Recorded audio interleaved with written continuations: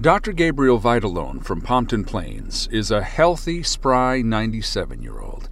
As he looks back, he smiles. It has been an amazing life. You're looking at a guy who's really, I've had it all, and yet I still have the feeling it's unfinished. He cherishes his wife of more than 65 years, Evelyn.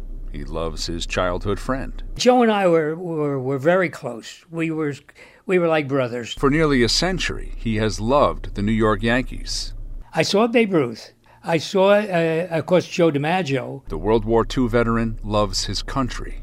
Oh, say, can you see? At the intersection of these precious elements of a life well lived, Gabe Vitalone is looking forward. He has a plan for something else. I always felt there was something more for me as I lived my life. I didn't know what it was, but I always felt there was something more. Unbeknownst to Vitalone, the seed of this new venture was planted decades ago when he and childhood pal Joe Romano from Yonkers started going to see the Yankees play in the World Series. My friend Joe and I went down, and we started in 36. We went and saw the first game in 36. And, of course, the Yankees cooperated by winning every year, so they won 37, 38, 39. So we went for 4 years in a row. Finally, our last year, which was 1939, my mother said, you can go down the night before. So we went down, and it was one of the coldest nights. They saw a few more games together, but then... In 43, when I got to the ballpark, they put all the servicemen to the front of the line, and they sent me to gate 9, and I happened to be the first one on line at gate 9, and that happened to be where the first World Series ticket was. So I ended up getting the number 1 ticket to the 1943 World Series. He still has that ticket. It cost $1.10. Joe Romano was not there. He was a Marine serving in the Pacific. Vitalone desperately missed his buddy. We were Boy Scouts together at age 12. We were altar boys together at Mount Carmel Church. We went to junior high. We were in the same class in junior high, and went to high school and played sports.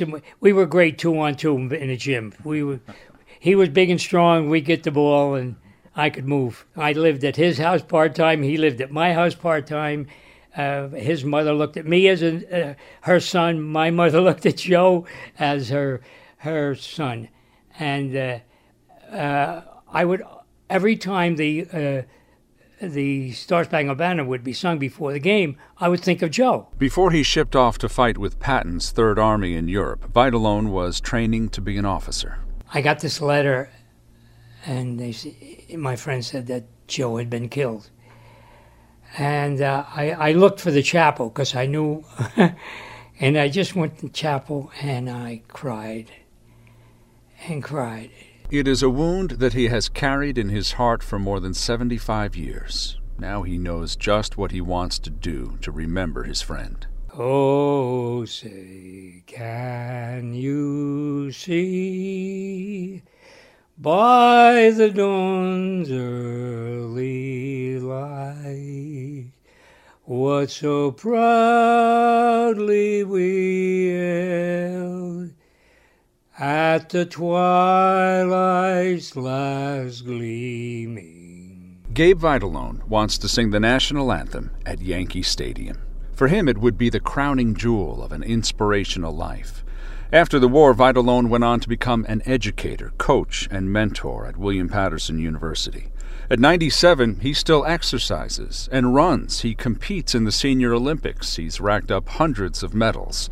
Now he's hoping the New York Yankees will grant him the chance to honor his friend.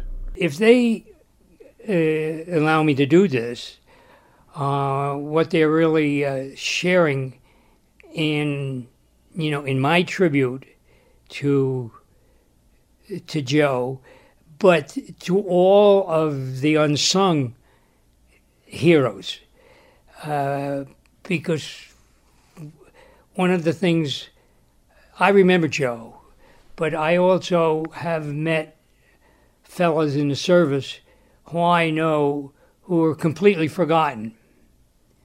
They're not remembered. And so maybe a little bit of this would rub off so that when we're doing this for Joe, we're doing it for all servicemen and all baseball fans, and just they're doing it for everybody. We're sending them a message saying we haven't forgotten you guys. We haven't forgotten you. And I feel that, I'm living my life, but I'm living his too. Because he got 20 years. I get 97. There's no justice in that. There's no way you can say it's fair. It's not. Life's not fair. But I have benefited, and he has not. There's a lot that goes on in the feeling stage. I'm a guy of tremendous feeling. I know that, and it's it motivates you to do things. Right. If you feel you just can't keep them inside you, and the only way you can do that is by being with other people and doing things for others, and that's what it's all about. I felt there was something more, and you know what? This is what is more. This is the more that I felt. Something was going to happen to me. There was more for me, even when I retired. There was more out there for me. And look what happened. Who could have dreamed it? Who could have dreamed it? In Pompton Plains, Sean Adams, WCBS News Radio 880. And the rocket's red glare, the bombs bursting in air, gave proof through the night that our flag was still there. Oh, say does that star-spangled banner yet wave o'er the land of the free